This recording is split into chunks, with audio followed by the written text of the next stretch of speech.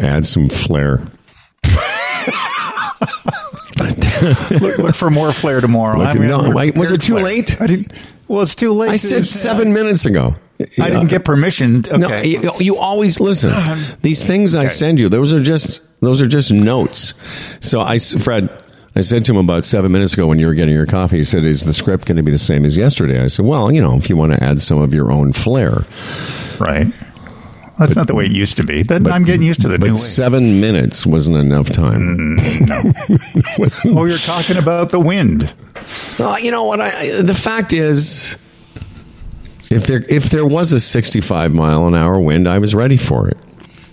Right, because the cushions have been put away.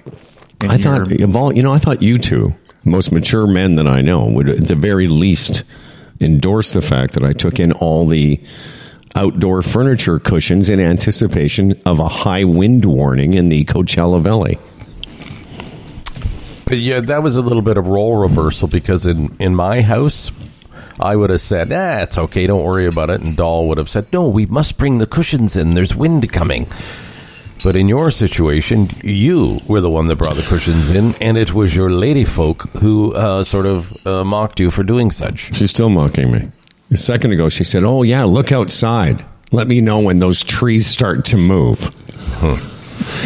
Hey, you know what it is? I'm staying at somebody else's house. Maybe if this were my place, because I remember back in the Oakville pool days where, I'd left everything out, and if there was a storm coming, I didn't care if a lawn chair went in my own pool, which it did. Oh, same here. But it's somebody else's place. And I just, having never experienced a high wind warning in the Coachella Valley, I thought, I don't know what that means. I was looking around to see if the neighbors were starting to batten down the hatches, which, by the way, I wouldn't know a hatch if it fell on me, but but no one else seemed to be concerned. Hey, are you where the Coachella concerts are? Yes. Is that all near you? Yeah. Oh. Huh. But they're not like where we are, but we're in the valley where the where Coachella. They happen, yes, absolutely, sure. Wow. Maybe you should drive by there today and take a look at where it happens. Well, because you're not golfing because of the wind. No, I did. I can't. Listen, that alone should tell you how worried I was about high wind issues, because I canceled golf today thinking I'm not going to golf if it's 65-mile-an-hour winds. All right, Nellie. Okay, it's time for you to go. I'm recording, and you're... I have to be loud to do the show. Time to begin the show. Yeah. That audio you were going to play, did it include Crybaby Caravan? Yeah. Oh, okay. Yes. All right. Oh, yeah, we've got some funny little... We have a couple of bits of audio today I think everyone's going to enjoy. We also have a show, which we should start, because this is just the preamble. Mm-hmm. All right. We're recording. Dan Duran is ready. All right. Well, I can see no other reason to delay. The following episode is coming to you live from La Quinta, California, and Panama City, Florida, and is brought to you by Gig Sky, the retirement Sherpa. I'm sorry. Come on. Are those words difficult for you to... Do you see the look on Fred's face? Me and Fred are like, what? He can't get through. Yeah. He can't get through. He has trouble with words, and this is what he does for a living. From laughing at myself because I sounded drunk there. No, anyway. You did. No, the funny thing is I get live from La Quinta is a tough one, but Panama City, Florida seemed to give you trouble. I just relieved as after I got La Quinta. So I fell apart. All right. Well, let's try it again, man. Here we go. Dan? Dan's having himself a little bit of an episode. Yeah, that's comedy. Look at him. He can't stop. He's completely lost it. Aw, Dan. Aw, Dan, don't... I'd like to see you laugh. It is. It's like that was a full-on... I only ever usually see him laugh like that when he's high. Yeah. I don't even think it's funny. Listen, you wouldn't be the first. It's been 32 years of people going, why are they laughing? Right. The following episode hold on. No, we've got no time for that. Here we go. Let's start it again. Here we go. Dan Duran, take 3.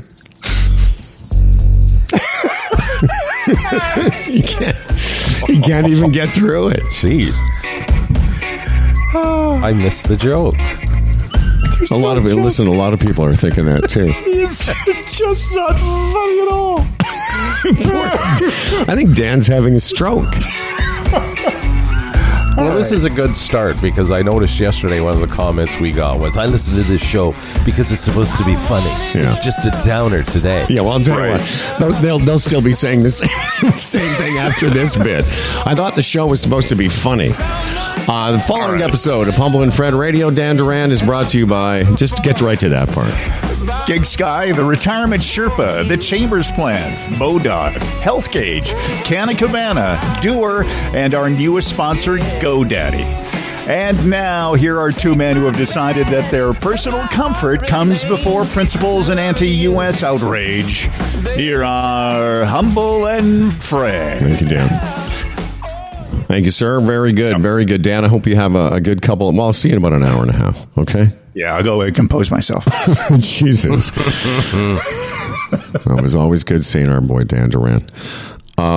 Hey, speaking of friends, our friend Jeff Lumby checking in from France, which will be kind of cool because, you know, yesterday we had you and I in different parts of the USA, and we had our friend Tim Daniels from Health Gauge in Florence, Italy, and today our correspondent will come in from the south of France. No, fantastic. And is Jeffrey going to tell us another tale of, moving to France and the struggles that he's experiencing? Theoretically, yeah. Yes. Okay. Jeff and Julie moved to France in a global pandemic. The Humble and Fred produced podcast. I'm just trying to find that song because I have it. I'm just trying to make sure I have it. Yeah. David Kemp. Who's the guy that sent it to us, Freddie? I'm sorry, Howard. I clicked away from there now. Let's see. Yeah, if you could do that for me, that would be great because... Did you need me to forward it to you? I shouldn't, but it would be great if you did. Eddie Weber. Yeah. Just go ahead and send it to me, bub. Oh, okay. That'd be great. Mm-hmm. There you go. Apparently, it's a funny little ditty about the caravan. Yeah. We'll talk more caravan crap today if you want. Lots of interesting video, lots of interesting takes on it. Mm-hmm. Thought we would talk a little bit about where we are, what we've done. I think I mentioned yesterday. Part of our trip was Rachel and I went to Los Angeles for a couple of days. It's strange. I lived there for a few years before I met you, and the other day was only my third visit in the 30 years or so since I've lived there. It was pretty interesting. How many nights were you there for? We were in Santa Monica for 2 nights. We left here on a Tuesday, got back to Palm Springs on the Thursday. And I had never done that drive. Maybe you guys have. Mm-hmm. Rachel has. It's like I have 2.5 hours, 2:45. And we were staying just a two blocks or 3 blocks a little bit north of Venice Beach. Mm-hmm. So that was cool. Did you drive up the Strip and all that? No. Oh, you mean like Hollywood or? Yeah, Sunset Strip. No. We never, all that stuff. No, we didn't do any of that. What we did do is I drove into the valley where I used to live at Burbank and Lankershim in North Hollywood, California. And I took Rachel for a little drive around my old neighborhood, which was weird because at first I couldn't remember the street I lived on. That's a true story. Mm-hmm. And then I went up and around again. I went, oh, yeah, it was this street. And it was pretty sketchy looking, You didn't do 10 at the Comedy Store? I thought you'd pop in. Just drop in and do a quick 10 at the Comedy Store? No, I did not. Oh. I thought for sure that would have been on your agenda. Yeah, I wish. Listen, man, if I could pop in and do 10 at the Comedy Store, I probably, wouldn't be here. Right. Tell me something. The 2 nights you were in Los Angeles, did you stay in a hotel or an Airbnb? Stayed at an Airbnb on just in Santa Monica. So again, 3 blocks from Venice Beach. What did you pay per night, if I may ask? It was pretty expensive. I know, because I want to do a little side trip here to New Orleans. I've been there before, but I want to go again, and the hotel is like $300 and $400 a night US, and then the Airbnbs. Remember Airbnb used to be a good idea before all those service charges and all that stuff they added? It's just bizarre. $350 Canadian per night. Yeah, I'm almost like... Which isn't bad. So what is that? $275 American. Well, and what was it, a house or something? It was kind of a small little... a house or an apartment. And now it wasn't the full house, but it was a small little detached thing, and it was very secure. I'll tell you one thing, because it was so close to Venice Beach, and I mean, I walked there in 60 seconds. It had three key-padded doors to get into the place. All right. Did you lift some iron there at Venice Beach? There, that Muscle Beach was closed. What? Yes. What? Because of the? I guess. Oh. Because you would have pumped some iron. I would have gone there because I'm jacked. So let's review. I didn't pump iron at Venice Beach. I didn't do 10 minutes of the Comedy Store, and I didn't go to the drugstore and was discovered as a Hollywood starlet. No. And nobody asked you to put your humble Howard hands in concrete. But that's coming. Hey, you mentioned you had the phrase there, full house. Seeing that we're on L.A. and Hollywood and everything, have you seen some of those stories about Bob Saget? How he hit his head? Well, the stories are, they can't explain it. It's like somebody hit him with a baseball bat. Yeah. Like multiple fractures. Like, it's just I didn't hear that story. No. The last I heard about Bob Saget was that he had a blunt injury that caused his death. And Rachel read it to me. I thought it was just like he fell in the bathtub or something and hit himself on the faucets. Well, they're saying now that the trauma is not consistent with a fall. It's more like falling 3 or 4 stories. That's what? Yeah, so there's something really weird going on. Another mysterious Hollywood death. I will tell you this. Driving around Los Angeles, I mentioned to Rachel, when I lived in L.A., and I was in my 20s. I'd only ever lived in sort of Vancouver and Calgary, and I wasn't very comfortable driving in traffic, and we didn't have GPSs. And, it was very stressful for me, a kid from Moose Jaw. I lived in Los Angeles maybe 6 years after I left home, so it was a bit overwhelming to me. Mm-hmm. But when you have a GPS, because I'm still not that familiar with the L.A. I lived there, but so what? It was 35 years ago. But when you have a GPS, it's just so convenient. Mm-hmm. Everywhere we went, other than the fact that Rachel doesn't think I signal early enough. Oh, okay. Does Doll do that? Like I'm not signaling as we approach the intersections or merging. She'd like me to signal earlier. There's some of that creeping into our relationship. There is. Oh, there never used to, but it's creeping in, and sometimes I just sit there and go, "Is this part of the senior life?" Oh yeah, now. Well, this is what I get. And what's really annoying now, I'm not sure what's more annoying. The fact that she doesn't think I signal early enough, or when I do signal early enough, she praises me like a child. Oh. Yeah, that's right. And because I'll signal and make a merge, and she'll go, "Oh, that was very good." I'm like, "What?" She goes, "That was some good signaling." I'm like, "Okay, thanks. This isn't driver ed." In my world, it seems that the speed limit all of a sudden means something strict. Oh, yeah. Like, if it's 70 miles per hour on most of the highways on the way down here and you're doing 80, like, you're with the flow. But for some reason, I'm speeding. Well, you're not. You're going with the flow. And if you're on like one of the city streets here, there are 4 lanes and, everybody's in a hurry. And say it's 45 and you're doing like 50, 52. You're with the flow. Yeah, I get the flow, yeah. Speeding? No, I know. We were on the, the 405 and the 101 and all these freeways. And, it's like Toronto, but imagine if you've never sort of visited Los Angeles, imagine the 401, but going through the middle of the city. So it's exactly like that. It's 16 lanes, and at some points it's huge, and they're all going 80 and 75, and then all of a sudden they're going, 10.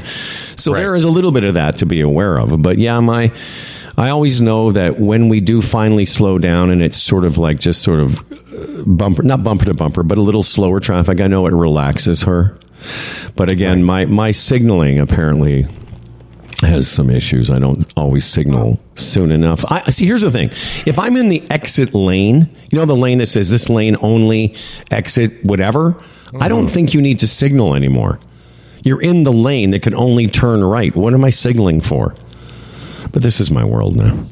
No, I get it. If I'm going up the 410 and I'm getting off at Mayfield and there's no car behind me, yeah, I look in the rearview mirror, I don't signal. Yeah. But that's been brought up too. Why didn't you signal? Well, there's nobody behind me. Yeah, but that's not what you're supposed to do. Anyway, what I say, you know, if you need to relax in the car, as I often say to my sweet Dolly, hop in the back seat, lay down. That's what I'm going to say. You don't have to see anything. I think I said to her, why don't you put your hoodie up over your eyes so you don't have to watch this? I become now so signal of aware that I'm signaling inside the Ralph's parking lot. Yeah. I'm making sure I do all the signaling because I don't want to have a signaling discussion. I just want things to be cool. Right. Okay, so I mentioned Lumbie's on the show. We've got some emails of yours, you people, you nice people that have emailed us. Andy Palalis from Canna Cabana will be here. I can't wait to talk to him about what I've noticed the difference between the way that California sells weed and how Canada does. It's like a grown-up industry here. It's been legal for a long time, and it just has a different vibe. In the meantime, we thought we would take just a second here and talk to the people that have sent us emails. Humble and Fred at humbleandfredradio.com is how you get a hold of us. Hi, guys. And to start with, of course, it's something to do with... It's Corey Ellis. Right. You know, a great servant of the show, may I say. Like, you know, he's there for us whenever we need him as a listener. Unbelievable, this guy. Okay. He says, guys, just to be upfront, I'm not a fan of Mr. Tony Clement. Tony will be on the show tomorrow. Maybe he can explain some of the, the goings-on with the Conservative Party, which seems a little scattered these days. Yes. Anyway, as Corey says, being a public servant, if I did what Tony did when he was a cabinet minister, I would have been fired, no questions. And I think we know what yes, we all know. We all know what Tony did. You know what he did, Fred? He didn't signal early enough. Anyway, I just wanted to point out a small error that Mr. Clement stated on the federal Conservatives and vaccine mandates. Last year during the election, the only party that was against any type of vaccine mandate was the PPC, People's Party. Well, the federal Conservatives will not explicitly, they weren't explicitly for vaccine mandates. If elected, they would not have reversed the Liberals' plan for vaccine mandates for all public servants. Instead, they would require daily rapid test. No details on how that would be implemented if proof of vaccination was shown. Anyway, he goes on, he's saying that would be basically a mandate in itself. Okay, you wouldn't have to be vaccinated, but you would have to, be tested all the time. So apparently that is important to Corey. Mm-hmm. So just get that out there. And again, I don't want to derail back to the convoy and mandates. On some parts of it, we've had these discussions for 2 years. But the idea of being against mandates makes me laugh, because we've got mandates from the moment you wake up to the day you die. Your whole life, our whole lives are mandates. We're talking about driving. Well, you're mandated to have a driver's license. That's a mandate. So are we to be rid of all mandates? This is my question. I don't know. All right. I'm so really like you. It's exhausting. No, it's exhausting. Special times, special measures. They said we would have to do this. The mandates would be lifted as the numbers drop. The numbers are dropping. They're lifting the mandates. Like what more does anybody want? I don't know. It's. Although I will say this, I've got some great audio of our friend Lisa LaFlamme, and just I don't think we're surprised, but I think some people will be surprised just how there is of the lack of support. Sorry. I think we'll be pleasantly surprised at the lack of support that most Canadians have for this fucking nonsense. It's pretty interesting. All right. Hi, guys. Let's get back to the comedy portion of our program. This is from David J. Kemp. This is another person that just does nothing but support, encourage, makes us feel great for listening to this program. He says, "Hi, guys. I heard your consternation regarding people that pick up dog poo in a poo bag and then leave the bag on the trail or the path." I mentioned that. I found that odd. David says he does it. "I leave it on the path and pick up the bag poo on my return as I leave the park. I leave the bag on the path because I'm a little absent-minded and I don't want to accidentally put the poo bag in my pocket." Doc, he refers to me as Dog, which is my nickname that I gave myself. He says, "Doc, I'm sure you can relate to this. Listen to the attachment in case you need a reminder." He says, "FYI, I use the MP3 as a reminder to walk my dog in the morning." And what he's talking about, Fred, is our famous I've Got a Pocket Full of Dog Poo by the wonderful Phil Hong. Have a listen, everyone. I got a pocket full of stamp poo. I got a pocket full of dog poo. Oh. Sing along if you know the words. Stan can't help it because he has to make a big poo. Doc's got a hand and it's all full of Stan's poo. Oh. Whoa. A bag of poo. Stan doggy do. And outside blue. So stinky, yo. Give me some poo. Some doggy do. A canine loo. So stinky, yo. I got a pocket full of stamp poo. I got a pocket full of dog poo. Oh. I like it. Yeah, there you go. That was excellent. There you go. For you people who are wondering, was it all going to be Fred and I ranting about vaccine mandates? It is not. We have another email, Fred, although I just realized you don't have it in front of you. Hi, guys. This is from our friend Neil Morrison. For you CFNY fans, you remember Neil. He was Brother Bill.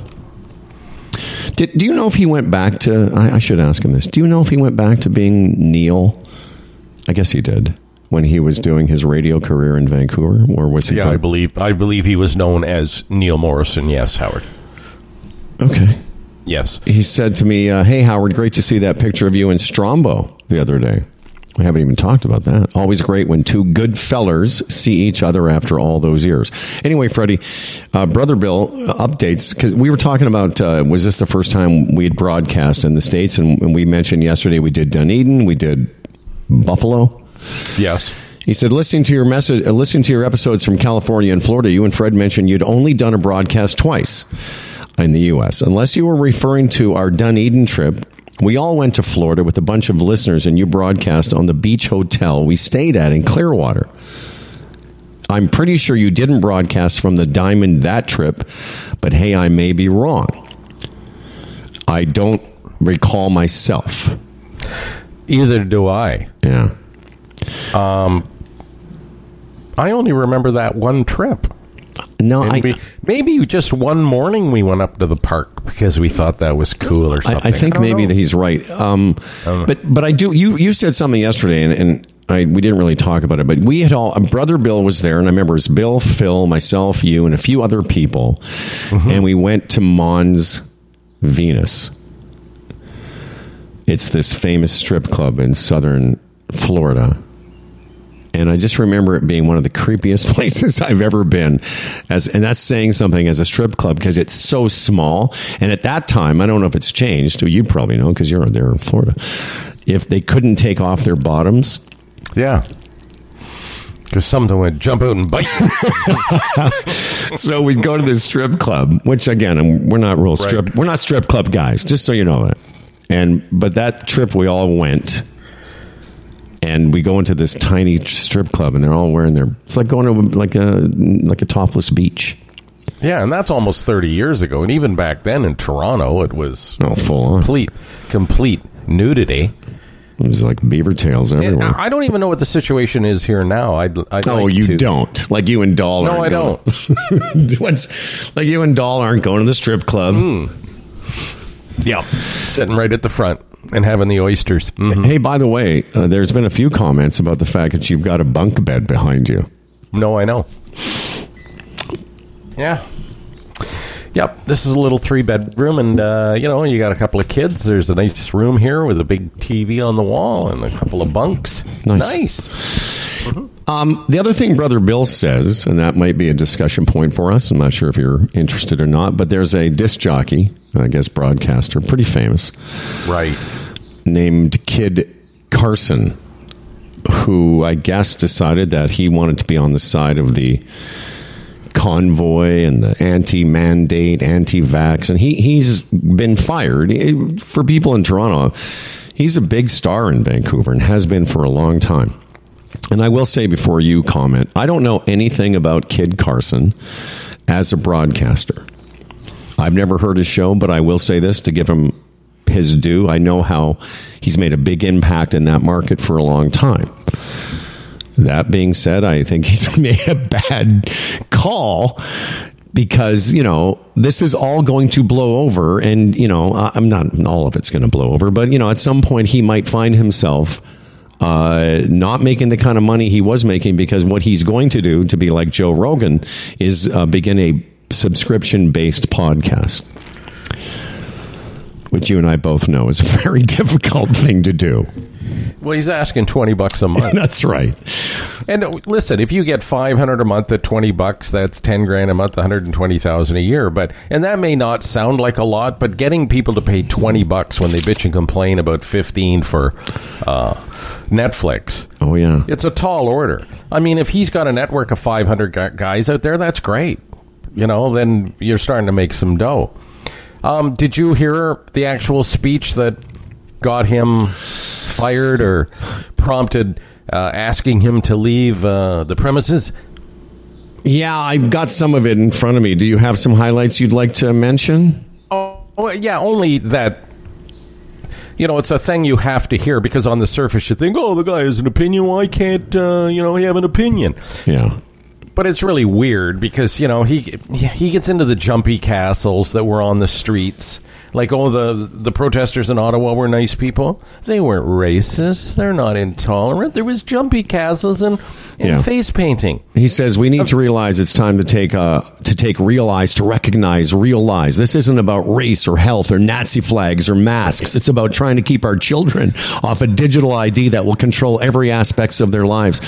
Okay. Well, that's what I was getting at. And then when he talked about the jumpy castles and all, it was just a wonderful little event that was going on out there. He failed to mention, using kids as human shields and, the gas and the propane that was illegally transported through the streets, and the shell game they played, putting water in some and gas and others, trying to screw up the cops, on and on, the flags, the Trump flags, the swastikas, all that stuff. He failed to mention that. Well, no, but he mentioned swastikas, but he said it's not about that. That's cool.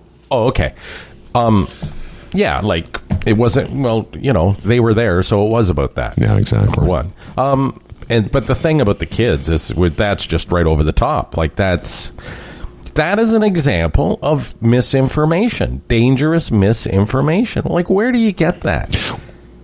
Well, we know where it comes from. It comes from, I don't use this, I want to use this analogy, but, you either take the red pill or the blue pill, and those people that, zigged when the rest of us zagged have gone down. And listen, we know a few people pretty close to us that are, similar to that voice. But I just wanted to talk about it as a broadcaster. When we started this 11 years ago, or into our 11th year now, we looked at this subscription model. Yes. And I'm not saying we're bigger than Kid Carson, but we certainly had a profile in Toronto similar to him. And I would say if he ever asked me or you, a couple of older guys that have been down this road, that is a tough road. He does, you need to get for $20 a month. See, Spotify's, what do you pay for Spotify? $15? Like $9.99 Okay, or so something. So you can get the Joe Rogan podcast with your Spotify subscription. But to go and get Kid Carson's new show, and I wish him all the best. It's tough, man. $20 a month is tough for a podcast that you don't get any other thing with. The act of pulling your wallet out of your pocket, and I'm not just saying me, all cheap jokes aside, and putting those numbers in online at $20 for that, it's just a huge ask. It is. And the whole thing, I'm thinking, what a hill to die on, eh? Yeah. Like, you chose that hill? Yeah, you chose to end your career? When it doesn't even make sense? Like, there's not even an argument there? Oh, I know. And he would have been making big time, big market radio money. Maybe not American money, but he was making a lot of money. And I'll tell you, maybe we're wrong. Maybe he's got 5,000 people that will give him $20 a month to listen to him. That's $1 million a year. That's what I mean. So we could listen, all what we've just said for the last 7 minutes, we could be wrong. Our experience tells us that it's a tough game to be, and we thought about it. And we've told this story before. Fred went down to Chicago, met with the producers of the Kid Carson of Chicago, a guy named Steve Dahl, very famous, huge announcer, and they were doing a subscription model. They had 4,000 subscribers, and this guy had millions of listeners prior. So one thing I will say about Kid Carson, when he talks about the frustration of sitting behind a microphone and not being able to talk about things that matter. Well, we've all been there. Sure. But again, he worked for a dance radio station where the people listening, all they want to hear about is, the Super Bowl halftime show. That's what it's all about. Yes. And I know frustration comes from not being able to do breaks in the content you want when you work at a specific, you're on a specific format. But even then, if you have owners or, managers that let you sort of, go a bit, give you some rope, it's at least got to be valid. It's got to be the truth. It can't be harmful nonsense. Like that stuff about the kids. Like, that's disturbing. Well, and I think your point, and it's, you're making the point that I'm making, which is if you wanted to end your radio career, this isn't the way to do it. No. I mean, and really, it's one thing to have an opinion that might be a bit off the grid, but if you're working for a mainstream dance music radio, it's the what would it be? The Kiss? What's the station? What's the station in Toronto? Is it Kiss that Roz and Wilco are on? So it's that radio station, and he comes on all of a sudden, is talking about the 5G digital IDs of children. It's like, okay, buddy, this isn't in between. Listen, we've got to take a break here for a second because we're not doing this show just for ourselves. We're doing it for the people, Fred. And of course, when you do a show for the people, it's supported by things that support the people. Like our buddy Tim Niblett, the retirement Sherpa. He's a portfolio manager. Raymond James, a member of the Canadian Investors Protection Fund. Timmy will be on the show tomorrow. Tim is... he's helped a lot of Humble and Fred listeners. We're always getting feedback. And, hey, Tim, I had a talk with Tim. He's helping me out. Things are great. And we're not surprised because he's just that type of guy. And he's an expert, both sides of the border. He knows it inside and out. So if you have a portfolio, you want someone to have a second look, Tim's your guy. If you want to build something from scratch, Tim's your guy. He's Tim Niblett. He's the Retirement Sherpa, retirementsherpa.ca. All right, I'm just being mocked for the lack of wind here in the Coachella Valley. But if it comes... Anyway, this program is brought to you by GoDaddy. As you know, powering small business and entrepreneurs for over 25 years and servicing 20 million customers worldwide, GoDaddy is where people go and come to get a domain, create a website, and everything else you need to get your business online. There's no better time than now to get your ideas online with GoDaddy. You can find your domain, easily create your website, and finally bring it to life with GoDaddy's free and friendly 24/7 phone support. They're also here to help you every step of the way. You can even start your website for free with GoDaddy. No credit card is even required. How do you do it? Visit GoDaddy.ca to learn more. Hey, have you noticed? Well, I guess you're not in a. I'm not saying retirement community, but there is a lot of older people here in. And just to be clear, I'm not in Palm Springs. I'm in a community about 40 minutes southeast of Palm Springs, the city, in a community is called La Quinta, California. And we went out to a lounge the other day called well, we've been there twice. It's called the Lavender Bistro. And they have happy hour there at 5 o'clock. A guy plays a guitar, and there might be 15 or 20 people in our age category. You would love this.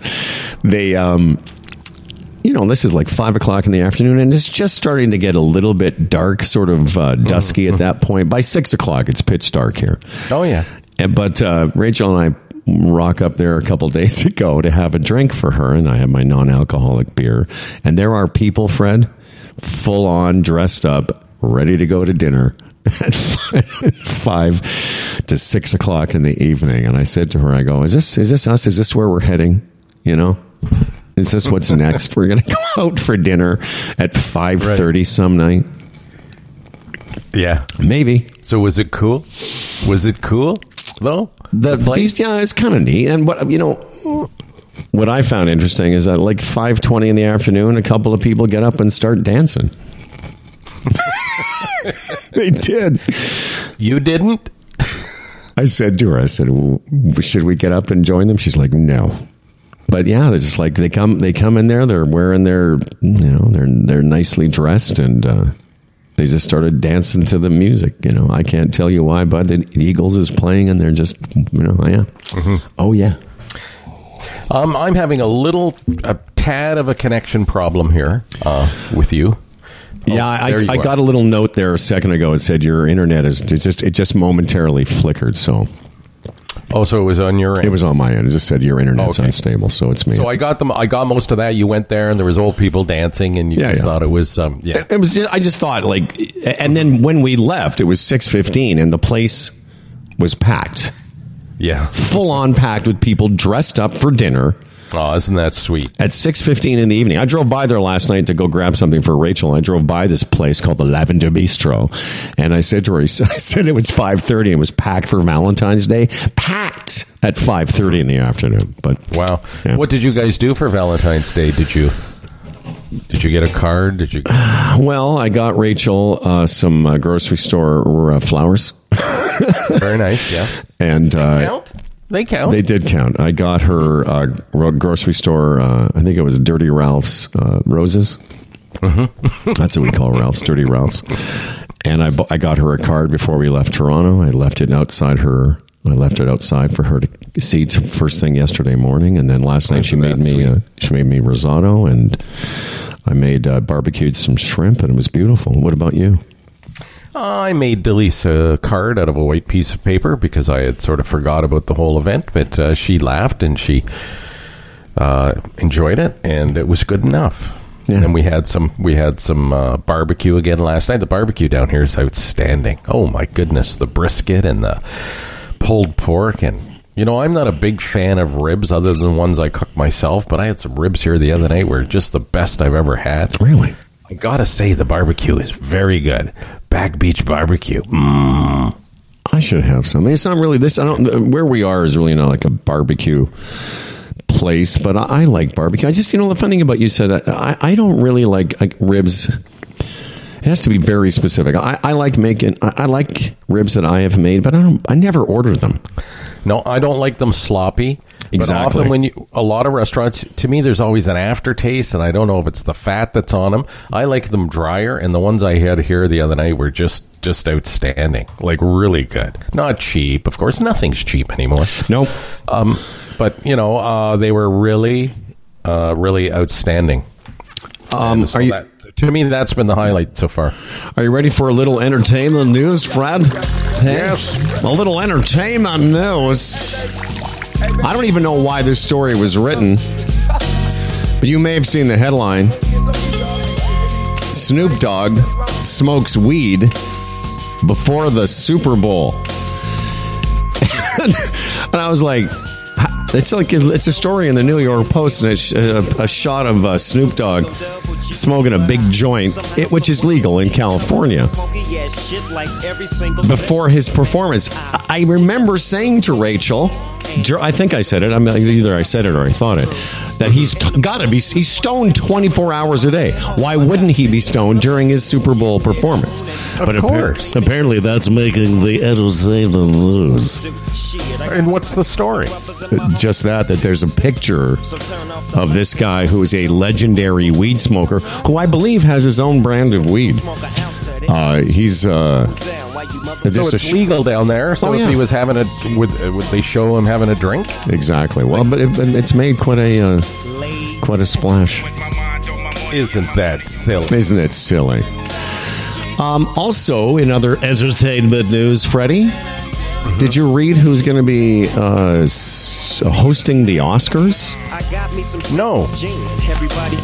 I'm just trying to find it, but it's Wanda Sykes, Amy Schumer, and somebody else.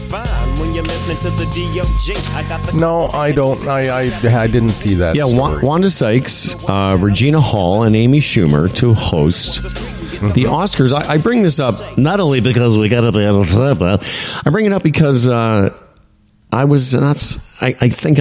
know that Tina Fey and Will Arnett's ex-wife,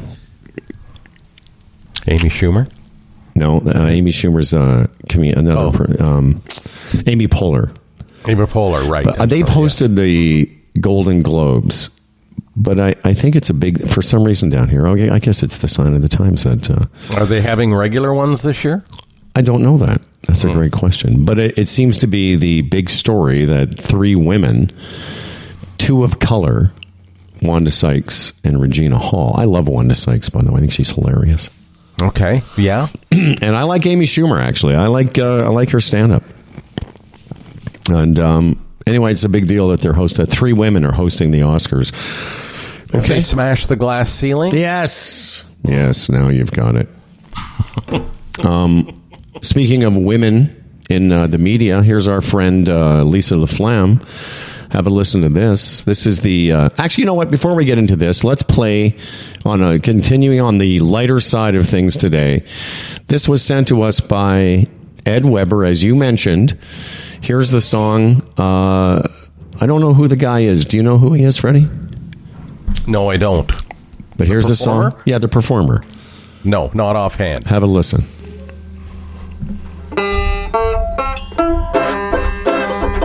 Well, wake up, mama. What's that sound? 18-wheelers rolling through town. Bar the doors, something's going down. Some kind of parade led by clowns. It's the Crybabies Caravan.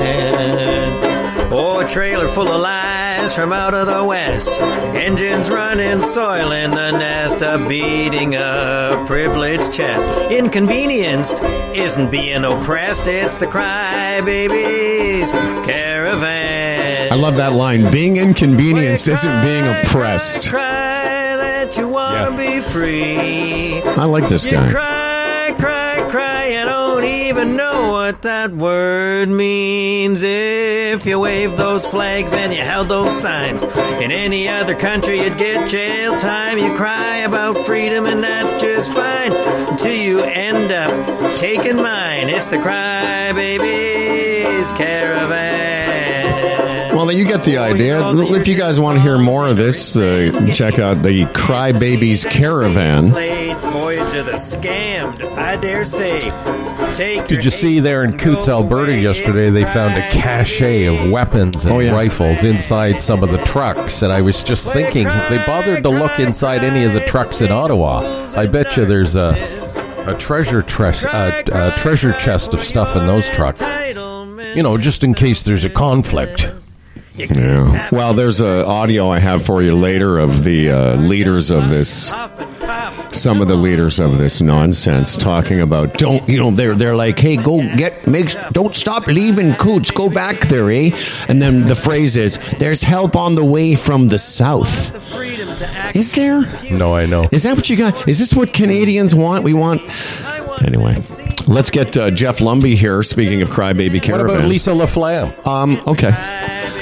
I can play a little bit of Lisa. This is just you mentioned it, so let's just hear what she had to say. Here's Lisa LaFlamme talking about how Canadians feel about what's been going on the last couple of weeks. The majority of whom are fully vaccinated have Hold given on. their verdict on the convoy, and while the majority of whom are fully vaccinated have given their verdict on the convoy, and while It's very no distant. politicians did well, it seems the truckers have lost the room. An Angus Reid survey found that nearly That's as loud as I can get it. say the time has come for protesters to go home. Sounds like it's coming through your mic, not through the computer. But anyway, we get the gist. What, 75%, 80% of Canadians just want them to go home. 72% of protesters go. So 93% of Canadians promote or are supporting the action to remove them. You should be able to hear that. 3% support some sort of action to remove them, and 2 in 5 Canadians. Yeah, it's just because it's coming from a Twitter account. But yeah, that's 45% of half the Canadians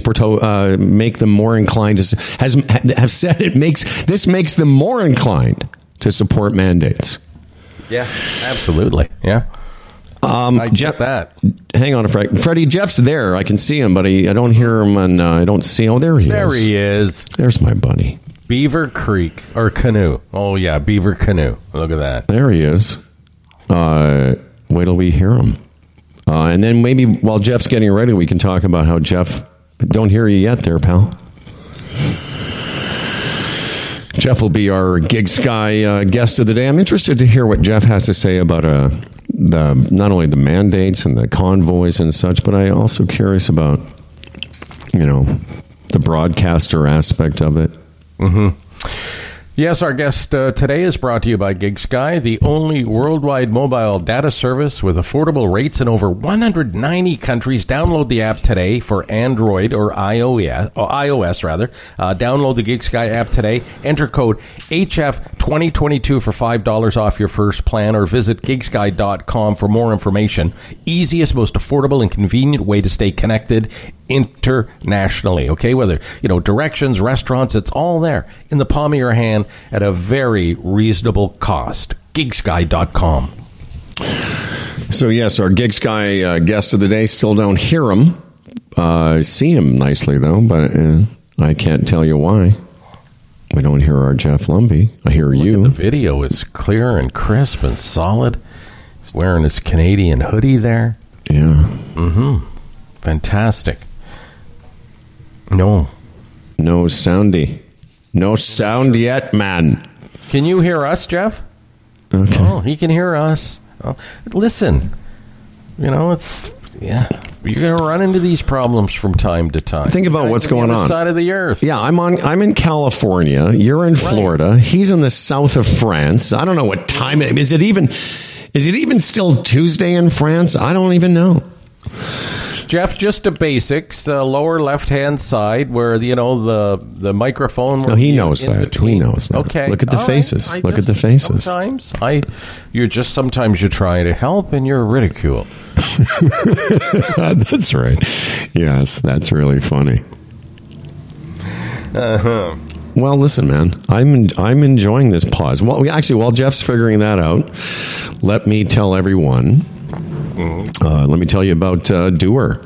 Now, I know we were supposed to end the contest yesterday, but that's because we didn't take into consideration the fact that the part of the contest was going to be while we were away last week. So what we're saying is this. The Valentine's contest, Valentine's contest continues. If you use the phrase love pants on our Facebook page, but you put it anywhere. At this point, if we see your name and the word love pants, you are entered in the weekly prize. At the end of this week, we will make a draw, and the grand prize winner will win a pair of pants, another pair of pants, a T-shirt, a toque, and a scarf. In the meantime, if you want to buy these pants, they're the world's most comfortable. We're wearing them all the time, morning, noon, and nighttime too.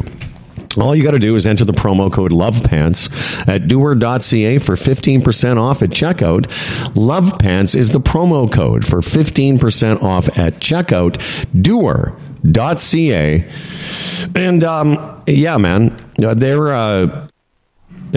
a great Canadian company, and I can tell you like a lot of people that have come along, and they're going to be gone soon, but a lot of people that support the program, they come and go. Doer's been great. We thank them for their sponsorship, and you can help us thank them by going to doer.ca and put in the promo code LOVEPANTS. Speaking of love, here's somebody I've been friends with since I was 18 years old, and he's from Saskatoon, and I'm from Moose Jaw, but we got along famously.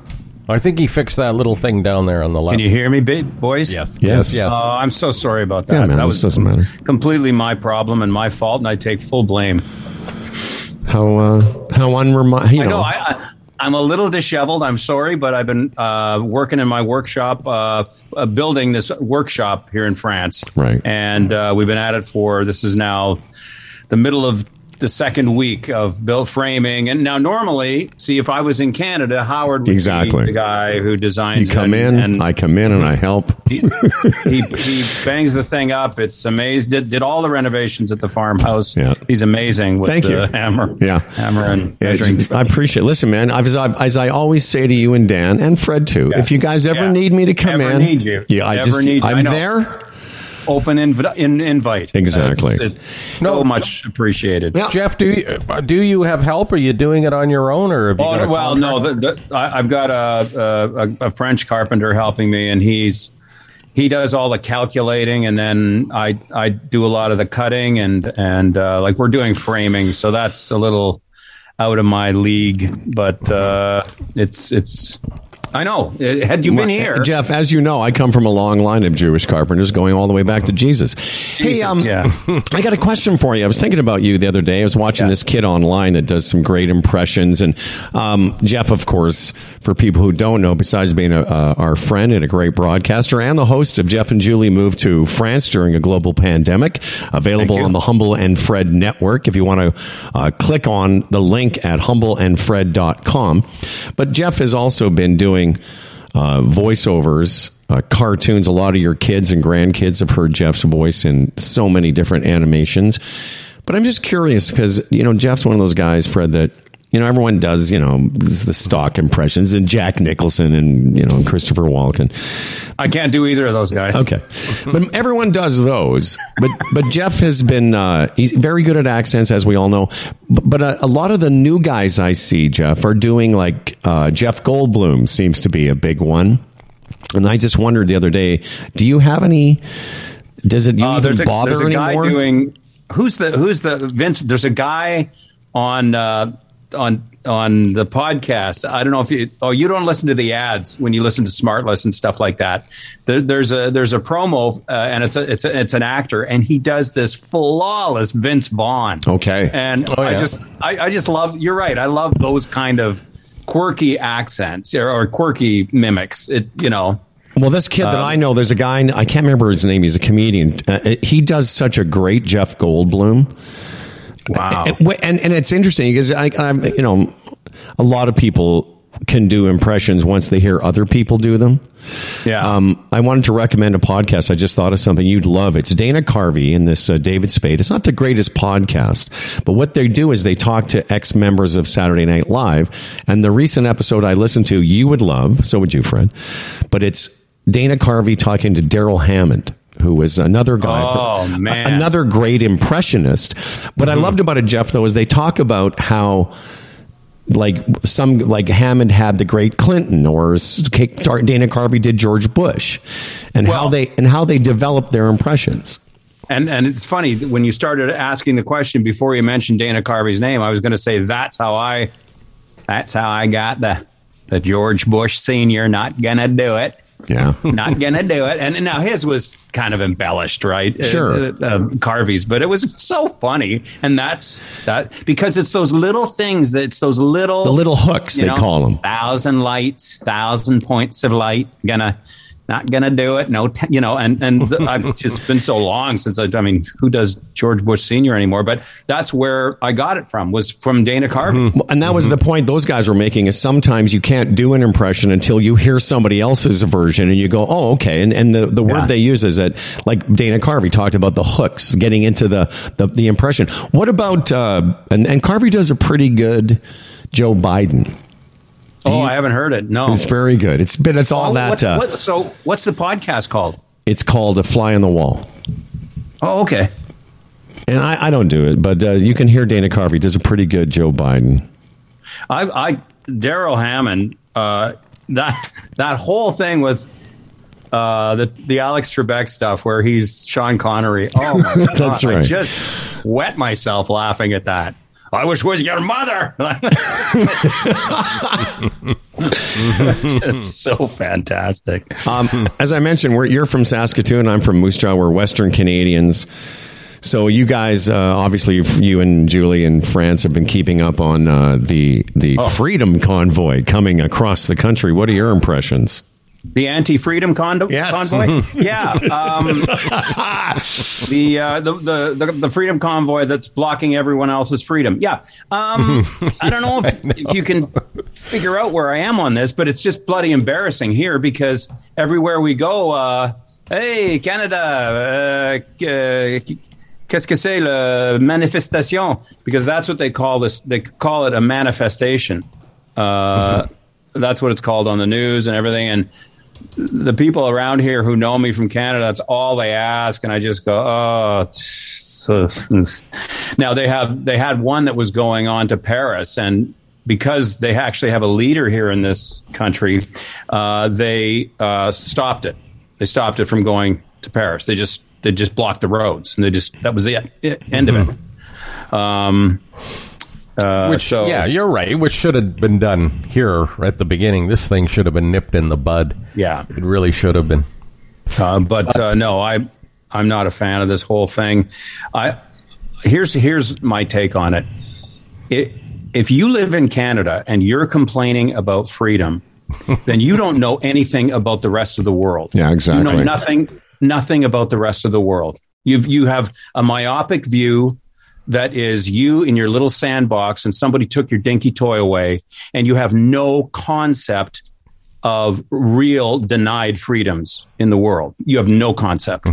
It's just ridiculous. But you know, Jeff, even as Howard had some of the numbers there through Lisa LaFlamme, that thing we were trying to listen to, it's what you said, the freedom convoy that takes away freedoms. It's like truckers that have stopped truckers from making a living. Like, it doesn't make sense on any level. It's just totally illogical. So how do you even have a conversation about it? But they don't want to have a conversation about it because you ask those questions. How does a trucker protest stop thousands of other truckers from making money? Yeah, exactly. How does a trucker protest not involve the Canadian Truckers Alliance, who has totally rejected it? On and on. But that's the thing, and that became very apparent early on. And I think what I said yesterday, Jeff, is that what's the scariest thing about this is that it's not a bunch of people that were just sort of randomly, hey, I got an idea, let's drive to Ottawa. This was well organized, well funded. The people behind it are bad actors. And what it is, it's not about freedoms and mandates and trucking and vaccines. It's about chaos and disruption. When you go and say, like that press conference we talked about, Freddie, that whoever that was saying, we're willing to meet with the Senate. Shut up. You're not willing. Who are you? You're not, you weren't elected. I don't know who you are. And you're not here to meet with anyone. Just go home and get back to your fucking job. Yeah, and it's cost just Ottawa alone north of $3 million, and I'm hoping there's some way for the cities. I think Montreal got a little of it, but particularly Toronto and Ottawa to recoup. Yeah. I mean, because and it's shut down businesses. It's kept ambulances from getting patients to hospitals. It's deplorable. Not to mention the intimidation that has taken place there, just within the streets. People not wanting to do. You don't want to go down this certain street that you walk down every day because you don't know how you're going to be received because you're wearing a mask. You're actually doing your part for the betterment of all. Like, it's just so bizarre. One thing I will say about Trudeau, though. Right out of the gate, he had these people nailed. But then you ask, if you had them nailed, if you knew that they were white supremacists and freaks of whatever, why didn't you do something right out of the gate? Yeah. Like, how did we get here? It's not like they were flying in and landing. No, exactly. They didn't sneak up on Ottawa. No, they didn't sneak up. I wonder where they are. Are they on the 401 East? Yes. And they're just going 200 or 300 miles an hour. We can't keep up. It's like all of a sudden he looked out. Wait a second. How did these guys get here? I know. But to your point, Jeff, I picked this out. I was going to read it to you anyway. Here's somebody on Twitter. I love this. It says, you can't send your kids to school with chickenpox, or go barefoot in a restaurant, or take a dump on a public sidewalk. Your whole life has been a trade-off between public health and individual freedom, whether you noticed it or not. And I think that sums it up perfectly. Well, it extends to seatbelts and helmets for bikes. Exactly. That's what I said to Fred. I said, we have mandates from the time we wake up till we go to, till we die. There's nothing but mandates in our lives. What those guys are, and I'm not sure if you heard the song, it's the Crybaby Caravan.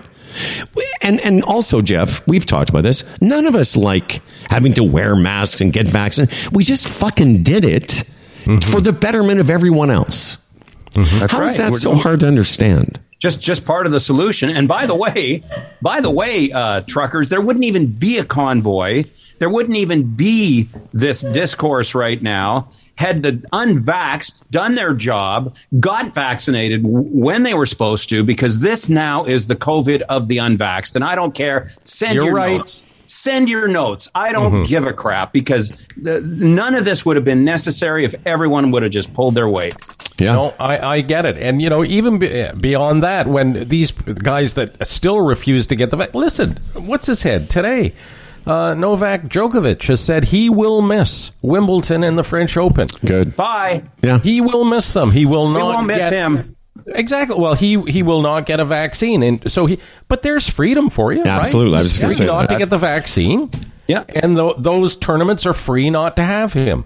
That's exactly, and that's sort of the point we've all been making over and over again for 2 years. You have all the freedom in the world to not go into this grocery store. No one's forcing you. Unless you want to wear a mask, you can't go in. It's fine. We're not forcing you.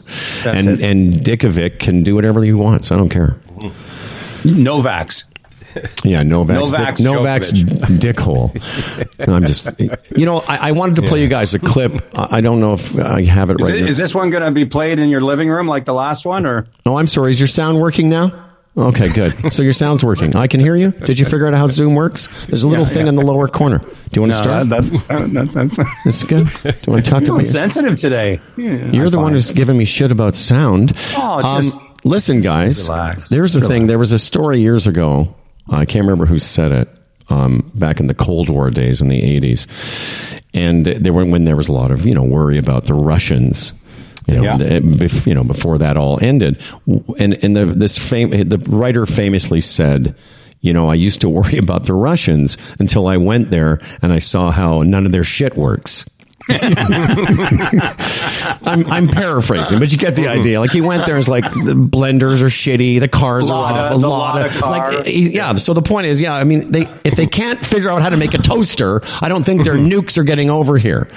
The point I'm trying to make is I have some audio, hopefully it works, of I think this is the group, I don't know where it is. So this is the group of people that are organizing this, and having watched this and listened to it, I'm actually feeling better about things, because these people don't look like they could organize, a fucking log. A one float parade. Listen to this.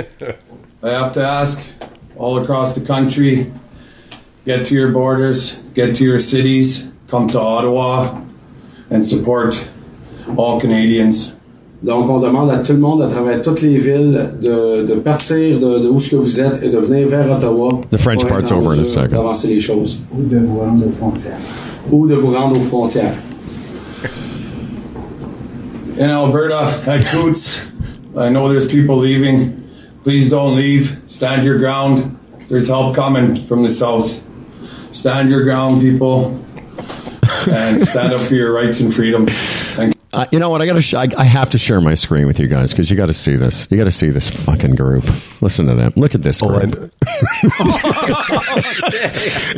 When I first saw it this morning, Fred and Jeff, I thought it was like an SCTV skit because you got this guy here who's talking. He can't really put a lot of sentences together. You got this fucking logger, and I don't know who she is, but I just feel a lot better knowing these are the people. She looks like she's been rode hard and hung up wet. She looks tired. These people in the back, I don't know what. This guy's got the Freedom sweatshirt on. Doesn't it? The profile of these people, how consistent it is. Just their look, the beards, the lumberjack coats, all that stuff. It's just really, really consistent. The only thing the guy on the left is missing is the horns, and you can put him into the January 6th. That's it. That's exactly. He's our guy. Yeah. At what point, even if you bought in at the beginning because maybe you thought it was something else, do you look at that and go, okay, I was into this, but now I'm not. Like, I'm getting the hell out of here. Well, yeah, you look at that and go, oh, those are our leaders in this thing? Okay, cool. Well, I got to get back to them. That's the other thing I said too, Jeff, and it's an old bit, but it's sort of interesting to me. Like, where did these people find the time to go and drive across Canada in the winter and hang out in Ottawa? And here's the scary thing. They've brought their spawn along with them. Yes. They did bring their spawn. They got their spawn running around and staying in the little camper. No crappers. Nope. Like, where's all the...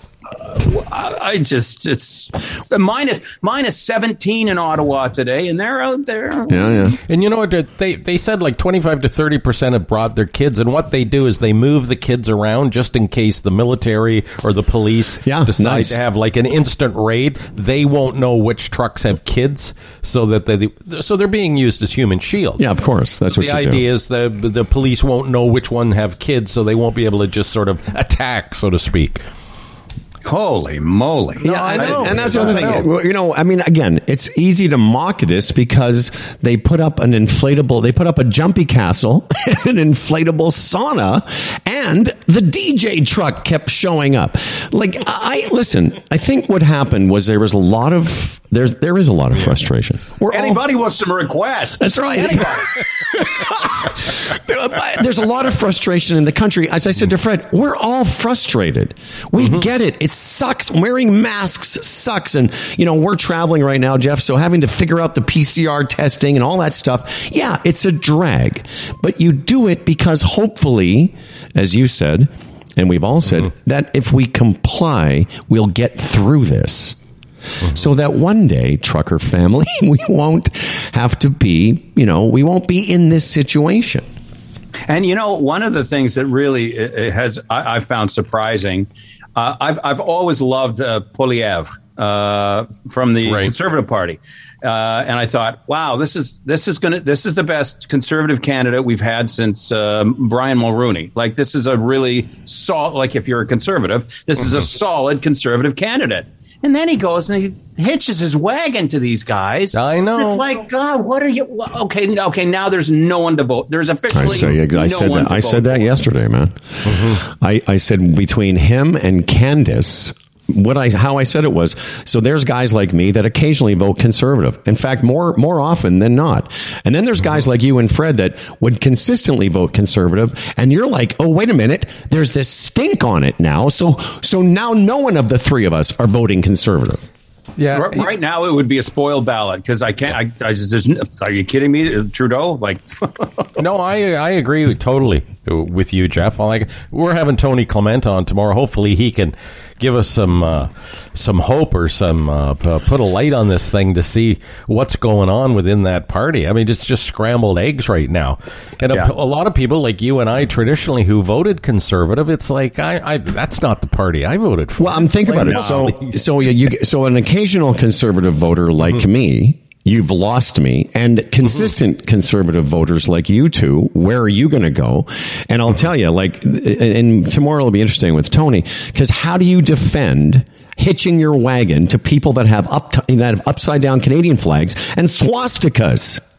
Yes. Pierre? Yeah. Because that's the question I'm going to ask my conservative candidate when they come to the door. Talk to me about that. Somebody else who's fried themselves through this too is Andrea Horvath. Like, she's just unbelievable.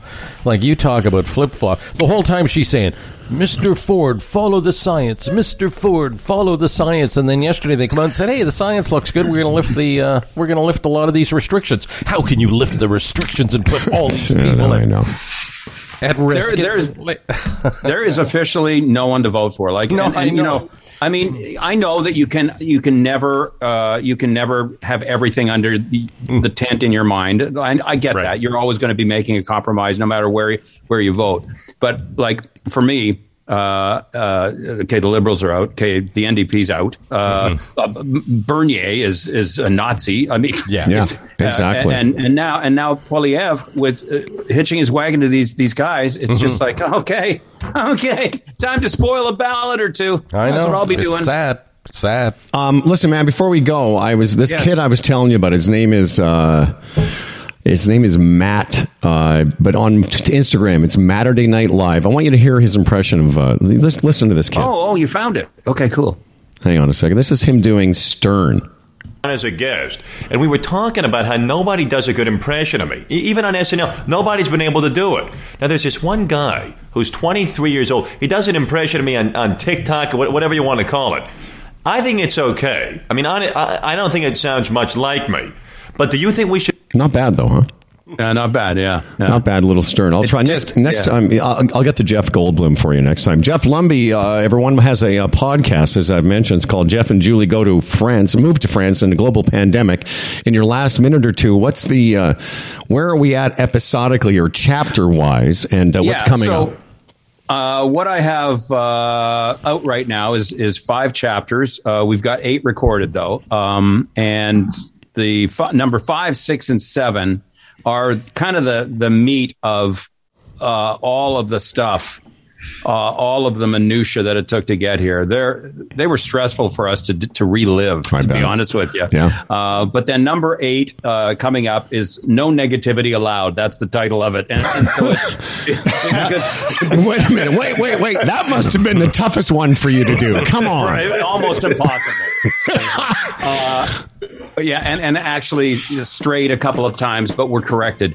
So it's one of the more fun ones, and it's where we want the thing to end up, right? Like, we want to be talking positively about France, and we want to be talking about little towns and all of the wonderful things that there are to see here, and kind of the reason that we moved here. Whereas the first 7 are pretty, well, you give them a listen, live through our misery. Well, I've heard the first 3 or 4, and they're very entertaining, and we're happy to be part of the production of this podcast. Go to humbleandfred.com, a rare Humble and Fred produced show, but we're happy to be part of it. Jeff and Julie moved to France during a global pandemic. Episodes are out now. And all Thanks the best. so much. You give my best to Julie. And hey, Okay, thanks, Jeff. Hey, Lumby, this song I'm playing now, that was definitely when you and I and Dan started working together back in the mid-'70s. Here we go. Do you know what? I've got this thing memorized. No, you don't. I do. I right. have the song memorized. What, you can do the Breaker Breaker one? Yeah. Okay, go ahead. It was the dark of the moon on the 6th of June, and a Kenworth hauling logs, cab over Pete with a reefer on, and a Jimmy pulling hogs. We was headed for Bear on I-10, about a mile out of Shapy Town. I said, Pigpen, this here's a rubber duck. We about to put the hammer down. Jesus. Why? Why do you know That's awesome. I have no idea. Why is it in there? I have no I idea. can barely remember the code to my front door. Take care, Lumby. Talk to you soon. See you, Jeff. That's so funny. boys. I love the fact that our memories work like that you can remember that, but I can't remember how to add fractions. All right, there's Jeff Lumby, everybody. boys. And That was fun. look at over here. There's our little Dan Duran, who's recovered from his the beginning of the show where he was laughing his noggin off like a maniac. Yeah. It's weird. My brain was disconnected from my mouth in That's some okay. way. Because I was like, in my brain, I was like, this isn't funny at all. No, it was funny. But I couldn't stop laughing. Hey, well, listen, why would we question joy? You know, Dan? There's no question. And it was a light and lovely moment for the Humble and Fred show, which, at times can get ugly and sour. So we thank you. At times. I wasn't Ugly and Sour the original name of the show. Dan Duran here for the news. Where are you at before we get to the news, Freddie? Can you just here? You do a little news. I'm just going to take a break here. You you do a little of your Chambers plan, Howard. Chambers plan. As I mentioned yesterday, we're covered. We're all covered by the Chambers plan while traveling. I am. Howard is. Oh yeah, chamberplan.ca. Go there today. Canada's #1 group benefits plan for small business. Yes, prescriptions and dental and all sorts of therapies. They have the Teladoc system. And they're approachable, too. If you got questions, you can actually talk to people. It really is fantastic. Any small business can be part of this. Again, get a free quote today at chamberplan.ca. They'll ask you for, the parameters of your company and then come up with a premium that you'll be very, very pleasant with. So many small companies on the website there with the testimonials, how it works for them. Take the time today. Have a look, would you? Chamberplan.ca. So, yeah. So, Dan, what's is it still really, really cold up there? Yeah. It's really cold where I am. It's minus 13 or minus 15 or something. Got pretty cold last night. We are looking for a warmer day tomorrow, though. It's going to get up to +7. Oh, really? And then we're going to get some rain. Mm-hmm. And then we're going to get into some cold temperatures again. It's going to bounce around a little bit. Because I know you might find this hard to believe, but I've been a tad aggravated down here by the weather. I mean, the sun has been shining, but always having a little bit of a chill on isn't what I had bargained for. Wait. What's it getting up to? All I heard is you're a tad aggravated. No, how is that a surprise? There's just a constant little chill in the air that I'm thinking, why is that? Well, isn't it in the 70s or 80s or whatever? No, not here, no. No, where I am it is. 60s, yeah. Although, by the way, Dan, I have an update. No wind yet. Yeah. 0 wind. No wind yet. No wind yet. Yeah, good thing you canceled, though, because you never know. It could be. I did. God, I don't know. I canceled a round of golf today thinking I can't golf when it's 65 miles an hour. Can't you put it back on the rails there? You know what I'm going to do? Rachel and I have got some other plans today, and then I might go and practice a little bit again. I found a course about 10 minutes from here that for $12 a bucket, I can stay there for a couple hours and hit some balls. Very nice. Dan Duran. Like a 9? Can't you go do a 9 somewhere? I suppose. It's not cheap here, fellas. The cost of golf, like the cheapest round I've sort of booked so far is about $70. Most of them are a couple $100, $150 US, and I'm not playing those courses. I don't need there's the course I played the other day. I was a guest of somebody, but I asked what the guest fee was. It's about $65, which isn't bad. No. The one I've played here so far is $40, but I'm thinking of playing an $85 one. In US, that's over $100, but just maybe as a little treat, because the one that I've been on doesn't seem to have a lot of grass. So. Well, the courses that are close to my house here are some of the most famous in the area. They're a place called La Quinta Country Club. It also has PGA West, the stadium course. They played the PGA Tour was just here 3 weeks ago playing a big tournament. So I don't like those courses. I've played them before, so it's not like I need to spend $225. The problem here is the earlier you book a tee time, the more expensive it is. Because nobody wants to be on the course at 1 o'clock in the afternoon when it's 95. Mm-hmm. The wind is gusting to 80. Don't those courses have media relations where you say, I produce a golf podcast and I'm down in the area doing a little research. Can you let me on? I'm sure they'd go for that, wouldn't they? I don't know. Howard? Maybe I'm thinking. I don't know. Maybe I should have thought of that before I, came down. You're there here for a freaking month. Let's just start sending notes to the media relations. Hey, how you doing? I'm in town. Do you think I've ever paid for Disney World? Ever? Well, that was back in the old days when we had a real show. Dan, I think our guest Andy Palalis is going to be on in 3 minutes' time. So do you want to wait for that? Sure. Yeah, I'll wait. Yeah, I've got great news.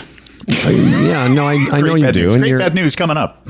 I know you do, Bubba. Let me just tell everyone about Health Gauge. because this buy one, get one free, I'd go check that out right now if I were you, healthgauge.com, because when it comes to keeping track of health, a lot of people are wearing these devices, but not all of them are created equal. I think we've been telling you about this now for some time. With the Health Gauge Phoenix, which I have on, Freddie's wearing, Tim Daniels had his on yesterday, it senses so much. It's got blood pressure, oxygen saturation, heart rate, pulse wave velocity, activity levels, and more.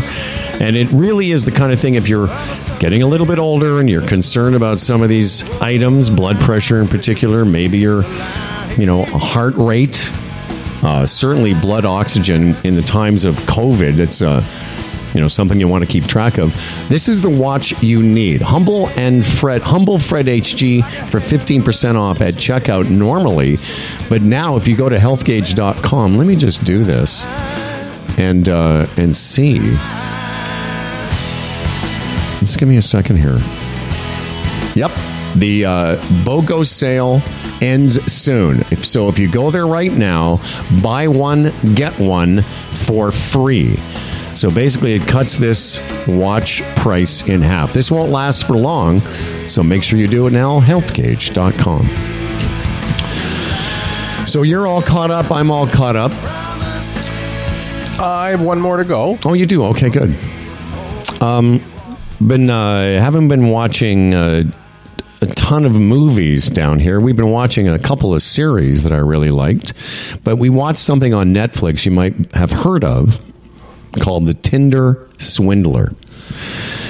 And it's about a 90-minute documentary about this guy that was going all over Europe swindling these women out of money, making them believe he was a Israeli billionaire. And all it was a Ponzi scheme where he was using one woman's money to keep impressing other women that he had. I mean, like private jets and the most expensive clothing and staying in these hotels. And it was all just bullshit. And it was exposed in a Norwegian article in a newspaper, and then it spread all over the world. Anyway, this is a documentary of the story of this guy, and it was fascinating. So that's great. That's my Netflix recommend. If you're looking for something that's easy to digest, and of course, we're still loving the Righteous Gemstones. Just love it, man. I haven't gotten to that since I've been down here. I'm on to a BBC show. These BBC crime shows are great. This one is called Happy Valley. It's a lot like the other ones, but it's unique.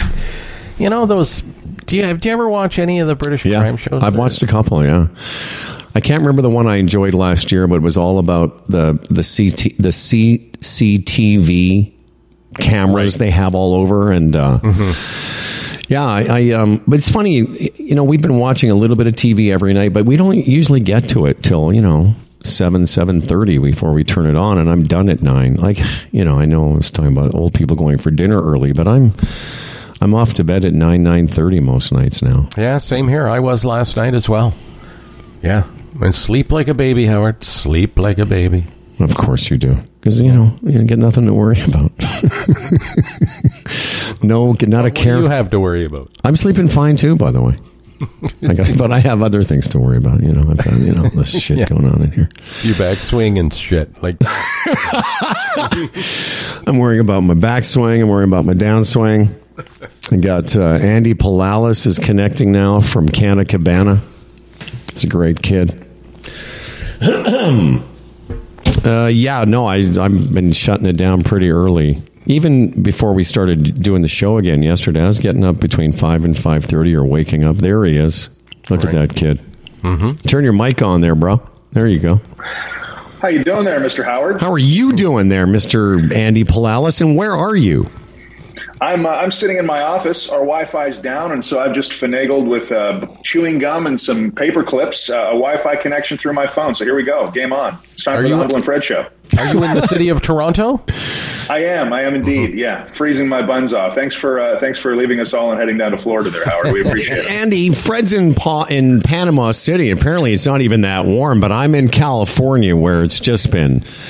30. Beautiful. Oh, California. Yeah, I'm in Southern California. I'm in actually about 40 minutes outside of Palm Springs, but I was in LA last week for a few days. It's just been ridiculous here. Good for you. I hear you can get up to a lot of illegal stuff in Panama City there, Freddie. Really? I'll do that today. I'll get right on. Get up to it. Hey, you know, Andy, I lived in Los Angeles for part of the mid '80s, and you know, in those days, of course, sneaking around trying to buy weed and such, and now it's so different being here in California where it's legal. I just wanted to ask. I was thinking about you. Did you see that picture I sent you? Which one? Which one was that? I sent you. Yes, absolutely. Yeah, I can't remember what it said now, but it's weed culture everywhere here. Totally. I'm curious. It's quite literally weed mecca. You know, we have an office in Long Beach down there, and I spent most of September there. It's crazy, man. It's the next level weed community. Well, that's what I wanted to ask you about, because I was in Venice Beach, and I found it here. I said, it's a hoodie. I sent Andy a picture. It says, "I make weed disappear. What's your superpower?" And I was thinking about you, obviously, because, you know, you're in the weed business. I thought, well, I wonder when I talked to Andy, how much of Canna Cabana in particular and the weed industry in Canada in general was modeled on some of the stuff here in California and Colorado, where it's been legal for a while. Yeah, it's a great question, man. I mean, you know, oftentimes over the last 3 years, talking to growers, licensed producers up here in Canada, and, you know, especially with some of the challenges we have with creating brands up here due to Health Canada's Bill C-45, you know, we often talk about American brands. In fact, if you see here in Toronto, just this past, I think 2 weeks ago, Cookies opened up a flagship store here. Now, Cookies is a preeminent California brand, probably the most well-known brand in the whole cannabis industry. And, you know, that's only one of many that have come out of California and really influence certainly the Canadian and the global market. How much of Canadian cannabis culture is being influenced today by American brands? Just like almost any other industry where you have American export, it's substantial. In California, I'll be honest, it's damn cool. There's a lot of cool brands there, and everybody wants them. Yeah. As a retailer, you know, people come in and they're excited about American brands. What can I do? Well, was it legal in California before Canada, or was it? Way before Canada. Long time ago? No, way before. Yeah, a long time. And, you know, the thing is that a lot of the great cannabis breeders of our time actually started off in California and went over early 2000s to Amsterdam and did a lot of their breeding and stuff over there, and then returned, like DNA Genetics, some of these other guys. So, a lot of history there in California. And Americans are allowed to be part of our system now? They can buy into, say, Ontario? Oh, it's a great question. No, they actually have to partner with a grower up here, and it's the same actually state to state. You know, in many states, for example, taking Cookies as an example, you know, they need to partner with a local producer, and what they do basically is take their genetics and their standards of growing and transpose them to another producer. Like, for example, Cookies up here is being grown by a company called Noya, and they're actually out of Hamilton. They're just around the corner from our Hamilton Canna Cabana. I toured their site a little while ago. Just an awesome little operation, beautiful craft product, and like, Howard, you'd have a field day going in there, buddy. I almost dove into their trimming room and started throwing buds up in the air. It was a glorious time, but yeah. And I mean, we want to talk. Canna Cabana is the gold standard in Canada, over 100 locations across the country. But just before we leave the American model, there was a store I went into just after I sent you that picture, and you've heard of this brand called MedMen. Sure. And what I wanted to ask is this: in the experience, I've been to one dispensary here in Palm Springs and one in LA. And I said to Rachel, my lady here, I said, it's a bit different in Canada. Correct me if I'm wrong. You're not allowed to touch anything. Right. Correct. In the dispensaries here, Fred, you're allowed to go up and take a product and ask and hold it, or open the fridge and get some of the the edible beverages and such. I just wonder, is that a Health Canada? What is that about?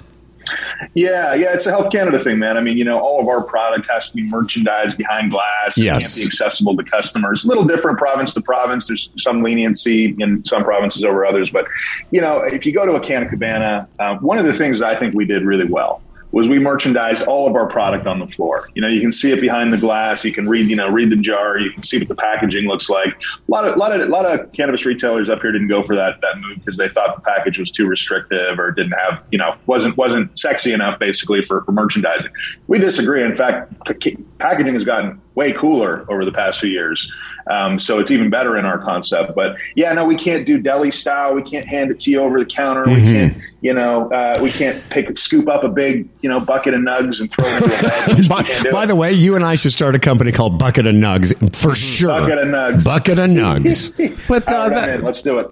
That's consistent with the mentality in Canada. I remember like beer making and wine making, when you'd go to those shops, there was only some certain things you could do, and I know. And the merchant could do. You could touch this, he couldn't touch that.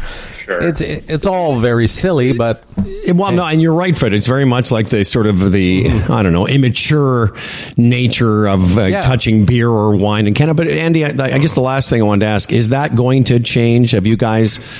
Now, obviously, a company your size, you might hear from officials that at some point the cannabis industry will grow to the point where I can actually say, "Hey, can I? How much is this item that I'm holding?" Sure, it's a great question with no answer, unfortunately, at this time. And here's the thing. Here's what I always say, because there's plenty of limitations in the Canadian system. And we have federally legal weed. Right. So at the end of the day, we got a coloring book and we color within the lines because we're all just grateful that we have this opportunity. Will these regs change and be updated? Some of the challenges around like edibles, and how many milligrams THC you can have, and some of these other things. Maybe. I don't think it's high on the list today for our regulators, but someday. But that's a great point. It's like it's a small thing that we can't touch those items in a Canna Cabana, but so what? We have legal weed. My last thought was this. I'm in California. I've purchased some road supplies. Obviously, I'm coming back to Canada in a few weeks. But and I used to travel back and forth from the States to Canada. I would always be very nervous that I hope no seeds are somewhere in my luggage. What are the regulations now about if I came back and let's say by mistake I had one of my little mini pre-rolls still in my luggage? It's legal here and it's legal in Canada. What would happen to me? Yeah, great question.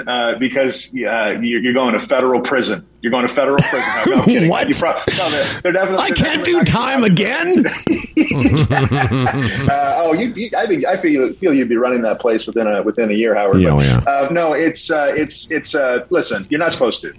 They specifically actually I travel back and forth to the U.S. a lot. The spot where you scan your passport and answer all your customs questions has this big sign now that's like, "Hey, man, are you bringing any cannabis in from the U.S.? Because that's no bueno." Okay. Right?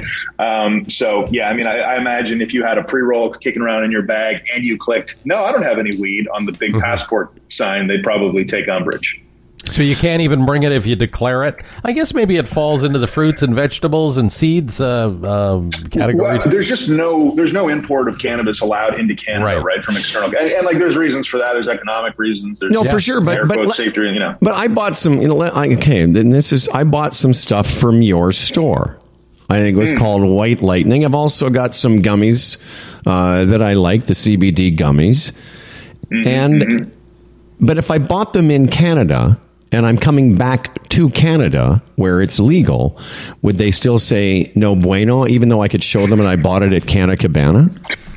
Oh, wait, so you took those products and you flew to the United States with them? I don't know if I did. I don't know if I did. You don't know if I did. Listen, I plead not being a lawyer. Listen, man, no one. But that's a great point. I don't know what I'm talking about. This is not a federally sponsored podcast. So you flew to California where it's been legal for years with it in your luggage. No, I didn't take it. Here's an interesting. No, I did not take any product with me. That's right. No, nor would you. Why would I? No. It's funny, actually. We had anyway, I can't even tell that story. So all good. Yes. Well, listen, man, as always, this is a fun cannabis conversation brought to you by Canna Cabana. There's the Chief Information Officer, Andy Palalis, who, as I once said a couple months ago, I said to him I was trying to close Andy. I said, listen, dude, I'd have you on even if you weren't a sponsor, because the conversation's always great. Thanks, man. There's a Canna Cabana in every neighborhood across this great land, and we encourage you to take advantage. All right. Thanks so much, Howard. Take care, my guys. friend. Enjoy your sunny locations. I'll try not to die of hypothermia. Oh, yeah. Well, listen, Take it easy. We're old men. We're 127 years old. No, there's Andy. Thanks, my friend. Dan Duran has entered the waiting room. Why isn't this playing, though? I didn't take any... Oh, there we go. I didn't take any product, but I didn't take any weed, obviously, because I can get some here. No, of course, yes. But I did wonder about that. Like, it's where I live in Canada is legal. Where I'm going in California was legal. Mm-hmm. So it just seems odd that I wasn't, that you can't have it anymore. Although, when Dan Duran and Dan was living in Northern California when I moved to LA, and they search for, it wasn't legal then, but it wasn't, Dan, you remember, it wasn't illegal. In the 80s, it was basically you could have some weed on you and you would just get maybe a ticket or something. Yeah, it wasn't something you wanted to be caught with because of the, whatever, but it wasn't that big of a deal. It was, kind of everywhere. I lived north of San Francisco, and it was pretty available there.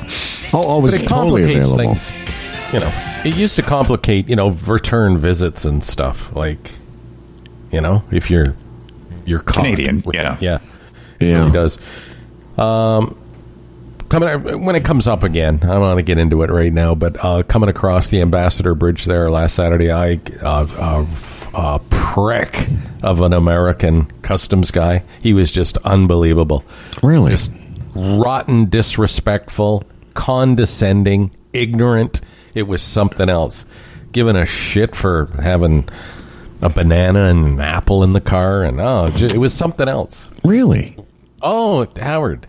And there was nobody there. It wasn't like he was busy or anything. He said, do you have anything to declare? And we said, no. Well, I thought when they say, do you have anything to declare, it's like when you go to the duty free, right?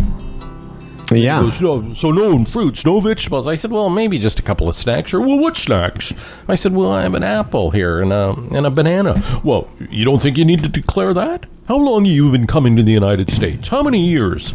I said, like, maybe 50, and you haven't learned that you must declare fruits and vegetables? Jesus. Do you have anything else you're not telling me about? And we said, there's some clementines in the cooler back there, these little things. You're going to Florida, a citrus state, and you're taking citrus? Like, I can't believe this. You haven't learned in 50 years you're not supposed to do this. Wow. Is there anything else you haven't declared you want to tell me about? Yeah. You should have said, I declare you're a fucking asshole. How about that? I do declare. And anyway, the point was I made some mistakes, but the thing is his attitude, we're just two little 60-year-old, 65-year-old people, with a banana and an apple. Yeah. The disrespect was disgusting. But you know what? Really there a lot of your 65-year-old people it starts with a banana and an apple, and then who knows where it goes? It's the gateway fruit. The gateway fruit. Yeah. Oh, fuck, that's funny. Well, I'm sorry that happened to you. And you know what it's like? You're biting your tongue and you want to say something, but you can't. Because when I came across, there was nobody, but the protests had started going back into Canada, and the bridge was stopped. So if I'd have got mouthy and he sent me home, it would have been... Yeah, you don't need that. No. Oh, so you were last in before the protest shut it down, basically. Yeah, they really hadn't started going into the States. It was all coming into Canada. Oh. Yeah. That is so weird. Yep. Okay. Dan, just stand by, please. Stand by for Dan Duran. Standing by. Standing by for Dan Duran. I'm just trying to figure out... Oh, there we go. It's just funny. Sometimes Spotify just started to update for some reason in the middle of the show. Wouldn't you know it? Yeah, of course. I've been trying to play this song for the last 5 minutes. Dan Duran, before we get to your news today, Fred would like to tell you a little story about these fine folks. Whether you're a sports bettor, a horse racing fan, a poker, a casino player, Bodog is your number one source of online gambling entertainment. From their industry-leading odds, world-class sportsbook, and feature-rich poker room to their fully loaded casino and racebook. They've been providing Canadian players with an unparalleled gaming experience since 1994. Bodog. Well, I just wanted to check in since Dan used to do weather. So far, the wind event, high wind warning, damaging winds will blow down trees and power lines. Power outages are possible. Travel will be difficult, especially for high-profile vehicles. But here where I am, so you can see the trees behind me. Not a leaf is moving. It's the only hot air. Get this joke. The only hot air moving in this room is from me. It's not even like literally a fucking leaf isn't even moving. And I've canceled golf. I've canceled golf for no reason. Oh well. I'll learn my lesson. You can relax because you got some reggae on now, right? I do have some reggae. I got that working. Okay, Dan Duran, stand by for Dan Duran's official introduction. Now, here's to a fella named Dan Duran, a hell of a guy with a hella big wang, the quintessential anchor man. His voice is nice and low. Dan Duran, the anchorman comes. As for credentials, he has none. Can't tell a headline from his bum, but his voice is nice and low. Dan Duran, the anchorman's here. He's prone to falling off his chair, but he's got a big wang, so he don't care, and his voice is nice and low. My voice is nice and low. And now live from an obscure lake near Peterborough, Ontario, with Humble and Fred International News. It's our pleasure to present Anchorman Dan Duran. Thank you, Howard. Well, we've already talked a little bit on the show about the Freedom Convoy, the convoy folks that are stopping freedom of movement. They had the arrest yesterday, 11 arrested by Coots cops, because a cache of weapons were found, and now the protesters are saying they may disperse that as well. That's kind of like one of the 5 points in Canada where freedom of movement has been a little bit curtailed, except in Ottawa, where, well, I guess that's the same thing, but not across the border. By the way, there's a conspiracy theory now going around that you may have heard about that Trudeau is the love spawn of Fidel Castro. Have you seen this one? Oh, that's an old one. Oh, yeah, that's an old one. Oh, yeah. It's regurgitating itself. Yes. Oh. It's, for years you've seen those two, the photos of them side by side. He does look like Castro. He does. He does a little bit, yeah. And apparently, they did have a fling, apparently, him and Margaret, Castro and Margaret, Well, she was, I could see why. I mean, she was quite fetching. Back in the day. Didn't she also bone Mick Jagger? Mm-hmm. Yeah. Didn't she? Yeah. Well, that's what they say. Well, so who knows? Maybe it's a combo baby.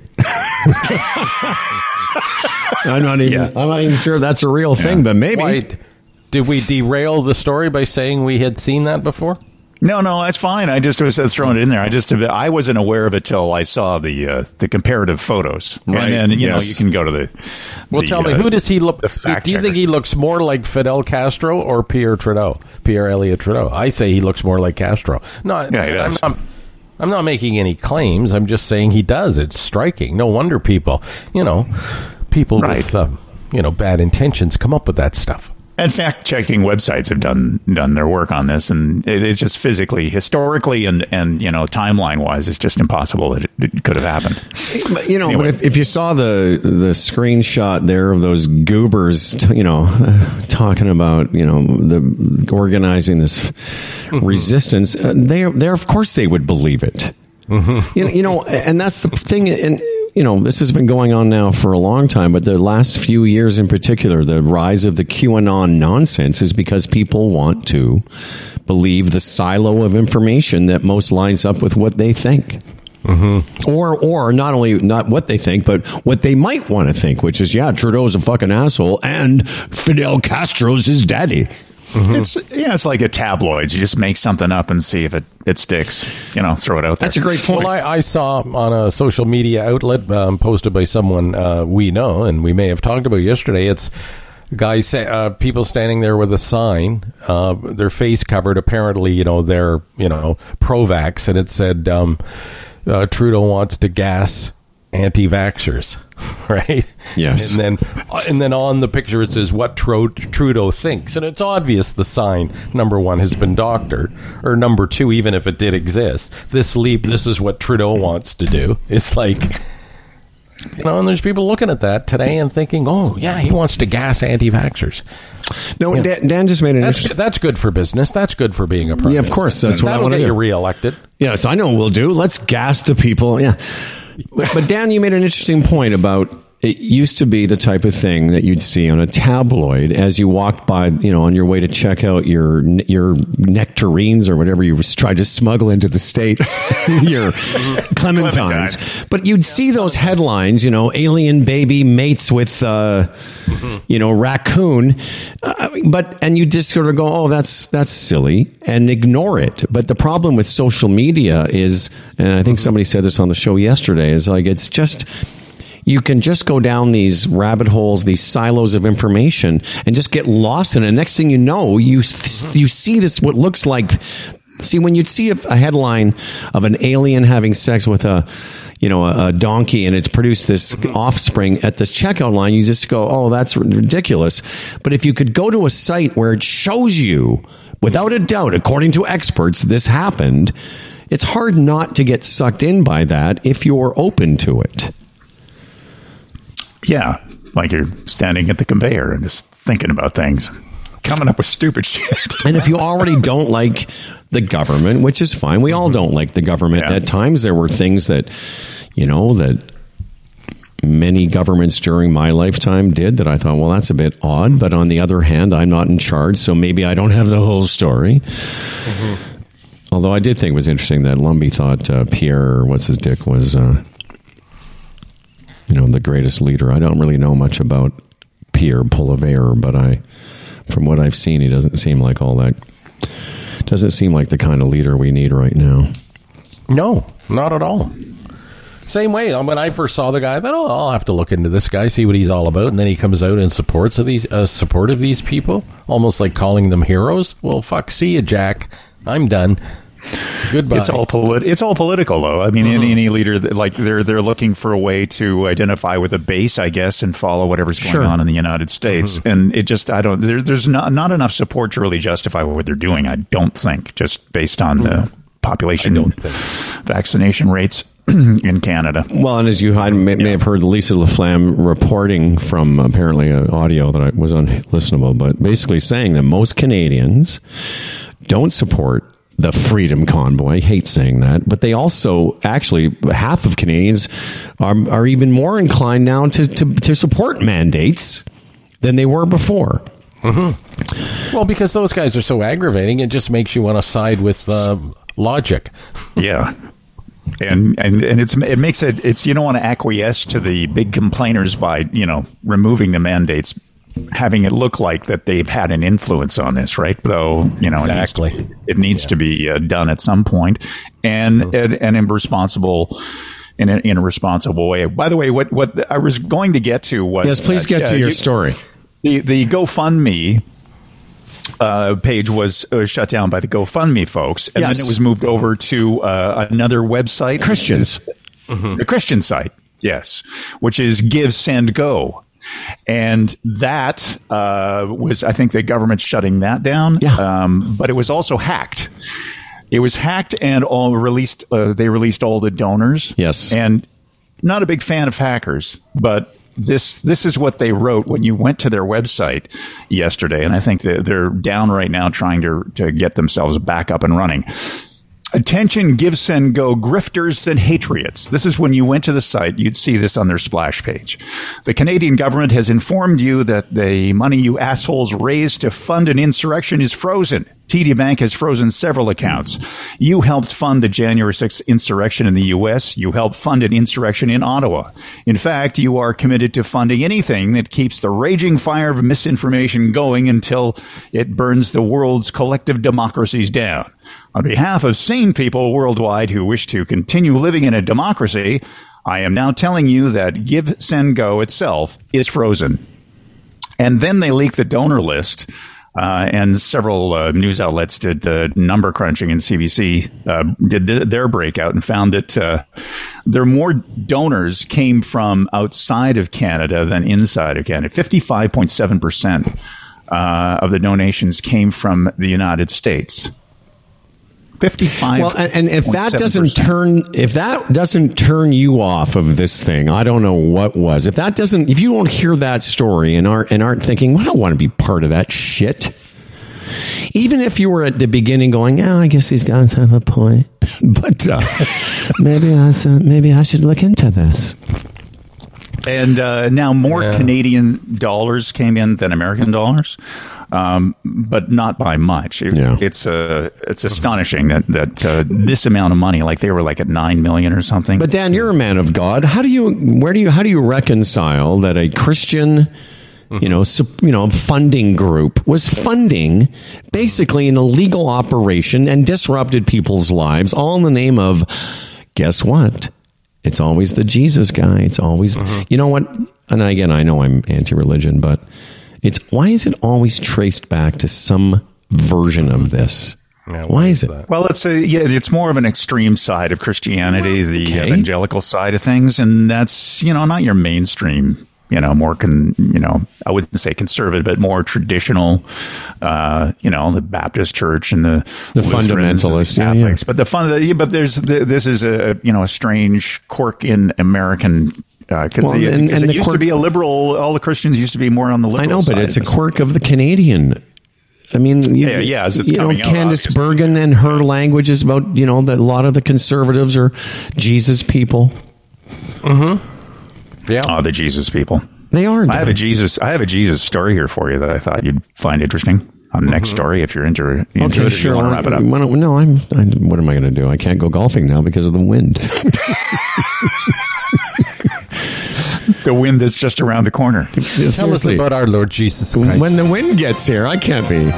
If you look behind me, you can see. Oh, I saw it clearly. Move. Oh, that was a bird. Oh, no, there is a Zephyr. It's just been downgraded to a Zephyr.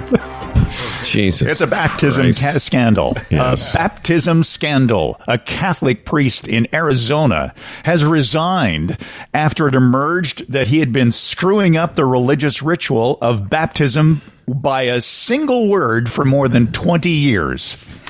So in the baptism, ceremony, they use the line, "We baptize you in the name of the Father and the Son and of the Holy Spirit." In the Catholic Church, it's supposed to be, "I baptize you in the name." So he replaced the "we" with the "I."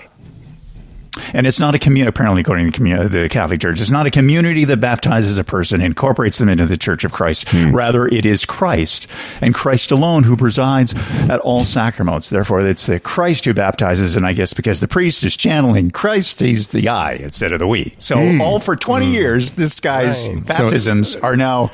null and void. You're right. Null and void. And has God said anything about this, or is he still quiet? So now they're trying to track everybody down so they get them rebaptized. But you think because this makes no sense to me. I think it's just semantics, really. I mean, it's the act of bringing your child into the church or whatever, right?